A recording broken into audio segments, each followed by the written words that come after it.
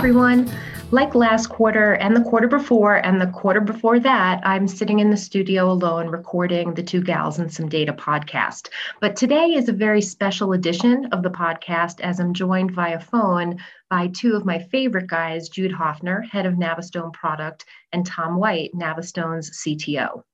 Today, we're going to talk about the third-party cookie and the impact its demise will have on marketing. And as always, we'll talk not only about data, but how you can use data to make more money. Tom, Jude, I'm going to jump right in. We've been hearing about the demise of the third-party cookie for a long time. Consumers want a more personalized experience when they're browsing on the web, but they also want their privacy maintained. So my first question is simple. Is the demise of the third-party cookie a good thing or a bad thing? So I think the process of identity matching using third-party cookies has turned out to be, I think what we've learned recently is that that's turned out to be a bad thing. What's been missing is, or what's sort of been violated, has been this idea of consumer sort of user trust. Buyers, users, consumers out there who, now that the third-party cookie has kind of gotten into the news, are kind of learning about what that is, they're troubled by the idea that something was going on that they sort of didn't know about. As a tool, I think it's been reasonably effective, but I think that whenever as marketers we lose the trust of the sort of consumer buying community, then that's a bad thing. I think back to like the purpose of the cookie. The cookie was added to browsers as it's a technical thing. It's like it's a thing that exists to manage state. Like Netscape originally put that in just to track whether people were coming back to their own website. In essence, it's supposed to track movement. The part that I think is bad, Tom, is actually the first thing you just said, which is that it's actually a technical piece. Right. And so what you have that when things are technical, most people don't understand what's actually going on. And then that just becomes scary. That's my point on it being a bad thing. I think it's bad when at scale we've got 300 million people that don't understand a thing and then they're scared. Yeah, I guess it's the cookie itself is not a bad thing. The cookie is a tool specifically for managing state. I mean, without the cookie, you couldn't have a shopping cart. You couldn't have any of the things that you normally want out of a website. You want people to remember what you've seen before and what you haven't. I think this issue of demonizing the third-party cookie, to me, actually creates kind of a privacy issue. Like the fact that you can be tracked anonymously, in my opinion, is a good thing, right? You don't have to have your actual identity tied to the fact that you like shoes or you're interested in this particular hat. It may seem like it follows you everywhere, right? And that's some kind of big invasion of privacy. But the third-party cookie actually allows that to happen in a completely anonymous way. It's a blip of understanding your preferences without it being tied to identity. The place that we're moving, I don't know. I don't know how you do that without actually even tying it to identity. And Jude, you had actually brought up a good point when you and I were emailing back and forth, and that was just this whole notion of, people feeling like their personal identity is being tracked. And so I think this really is to what Tom was saying, because that's not true. It's the device. And those two have become very synonymous with each other. But I do think there is a really strong argument to be made that the fact that the cookie allows for this anonymous tracking is actually quite good. There's two use cases. There's two big picture use cases for the cookie. Right. And Tom, what you're saying is that it's a really great tool for managing the experience for a user to have a good experience on a website. Mm-hmm.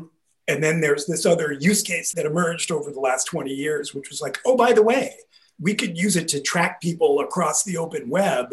So we could also present advertisements to them.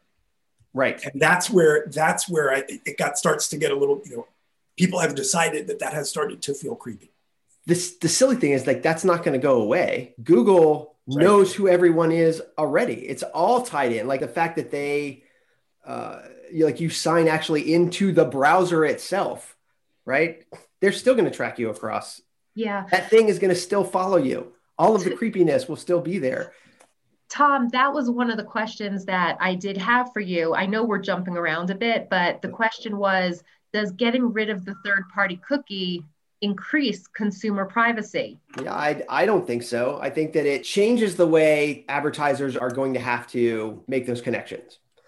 They're going to have to do it using something else to stitch the activity together, because advertising is not going to stop, right? It's still the thing that funds the internet. So it has to be done with something else. And the IDs that they're going to use going forward are going to be your hashed email address or your mobile ad ID or your IP address. And those are the things that are getting actually closer to identity than this third-party cookie, which is a technical thing that originally the whole point of it was to manage state so that you could have your preferences move with you as you go through different pages, different sites. Yeah, I think when all of this discussion came up about the demise of the cookie, there were some skeptics that thought, is this really self-serving on the part of Google? I have just recently read some articles about their solution or a potential solution to this. And I don't know if you guys are familiar with FLoC. That's the acronym for the Federated Learning of Cohorts method. And essentially what that said to me was that they are going to look at all of the users and they're going to aggregate them by cohorts. And then they'll have a single ID associated with each of those cohorts that would enable this same type of activity to still happen. But I am kind of curious, Jude, maybe, again, as the long-term marketer, what impact do you think that would have on the ability to precisely target within marketing when we shift from something that can be very personalized to something that's managed more at the cohort level? So before I answer that question, I want to hold for a second on what you just said there about Google and their intentions. Google's really brilliant, right? They started out with it, and I think they're still known for this tagline of do no evil. But when you've got a company this big doing something like this, it's at least fun, if not useful, to ask the question, well, why would they do that? And as I've thought about this, what has emerged is this concept of so-called open web and then walled gardens, right? So people know walled gardens now as Facebook, which is pretty young. Apple, these sites where just by virtue of going to the site, these gigantic at scale systems know who you are because you're logging in. And Google was never that, right? But they are gigantic and at scale and own 90% of essentially the digital advertising ecosystem. So in other words, Google's the open web in this construct, and Facebook is sort of the closed web. And my hypothesis here is that basically Google looked out and was like, well, we want to be the closed web too. And so this idea of the demise of the third-party cookie was essentially Google looking out and being like, well, we're the biggest part of that ecosystem. If we just stop supporting it, then effectively they've taken a big part of the open web and closed it, right? That's the strategy. They're doing it for business. So everybody's got the question of, all right, well, if they do that, then what's going to replace it, right? How are we going to do our target, which is a reasonable question to ask. Because to Tom, to your point, advertising is not going to stop. Certainly advertisers are not going to stop advertising, and Google sure as hell is not going to stop advertising. That's 85% or 90% of their revenue is still coming from that. So they need a way to do it. And I've read some of the same stuff that you did, Lori, or maybe similar things the last week or two, the emergence of this FLoC product, let's call it, or solution to fix it. And I think it makes a lot of sense. Right now, what they're saying is it's 95% as effective. I have no way to judge that. I don't have any reason to not believe that that's true. I think we'll find out in a couple of years when this really rolls out. But the idea that they would have a solution that allows users to be sort of aggregated anonymously into groups that are still effective for advertisers to do their targeting, seems very sensible to me. And if anybody can figure out how to make it effective, Google certainly can. Just that on the back end of that, again, I keep kind of coming back to this, how the public feels about it. If the messaging around FLoC enables the public to feel better about this scary space that they don't understand, and frankly, that's good for all of us. I've heard others talk about creating some type of universal standard ID. Do you think that this universal standard is something that is going to be necessary, or the cohort option could really accomplish the same thing? The thing about creating a universal standard is that it seems a little more open source to me. The Flock standard is you've got to buy it from Google, right? Like that's kind of in essence, the issue. It somewhat stifles innovation in a way because it's like, this is your box that you get to build with, and that's the size of the box, and you can't think of any other shape, or you can't do something outside of that. Whereas some standard universal ID might still allow for any use case. Yeah, I don't know how easy or hard it would be to get the industry all to agree on what that new standard is. And I also think, kind of going back to the cookie, I feel like the cookie was that universal standard. And so, That's what it was, right? Right. So in many ways, it feels like if that is where we end up, we're ending up in a very similar place to where we started. The thing about it is maybe the cookie was too open-ended. You could do too much with it. Maybe step one could have been, let's put some limits on that. The brilliant thing about the cookie is it actually put a lot of power into the individual browser's hands. You can go through and set all of your own permission levels on those items. One thing I wanted to tack on to your point, Lori, is that sort of nobody owned the third-party cookie. If there's a universal standard, I think we're seeing like the LiveRamps of the world and the Neustar's of the world trying to jockey for being the one who's going to introduce that standard.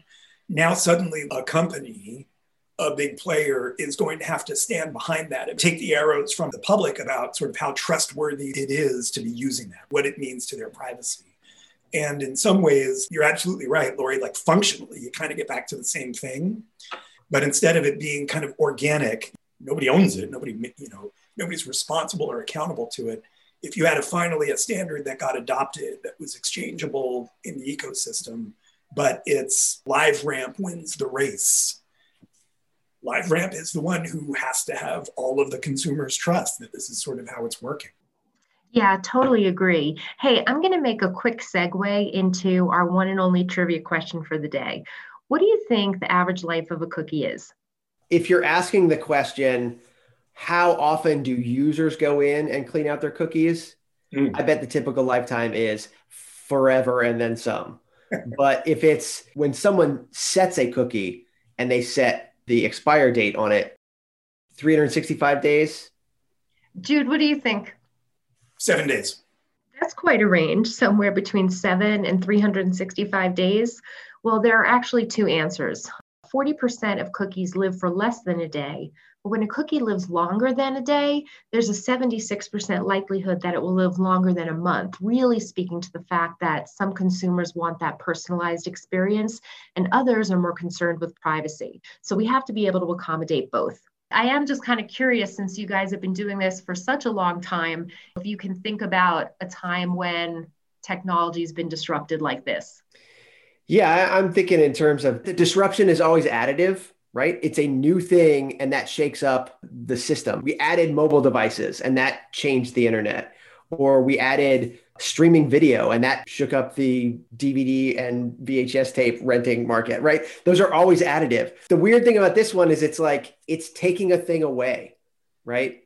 It isn't that we added something new and it made that thing obsolete. It's like, we're just taking this thing away and we don't know what's going to be the replacement for it. Or there's no organic finding of the right way to do a thing. It's just, this element is not available to you anymore. Right. Yeah, that is very different. Jude, I'm always going to throw some tie back into Navistone. So when we think about the third-party cookie going away, what implications are there, if any, for the Navistone solution? At a high level, we do two things. We do audience behavioral analysis, and we've solved that problem. And then there's a second problem that we solved, which is this concept of addressability for direct mail. And with these changes in the third-party cookie standard out in the ecosystem, the impact to us is that it is forcing us to just think differently about the second piece. It's not going to impact the first big problem that we've solved or value proposition that we have, but it is going to impact the second one. And so It's forcing us to just think a little bit differently, think more creatively, think about how we assemble and maintain that part of our platform. Well, that's certainly good news. And I think there's no better way to end this discussion than knowing that the impact of the Navistone solution is minimal and already being addressed. Tom, Jude, I can't thank you enough for joining me today and contributing to this really great discussion. So that'll do it for this episode of Two Gals and Some Data. If you want to read more from us, check us out at navistone.com/blog. And if you enjoyed today's show, head over to iTunes and leave us a 5-star review. Thanks for listening.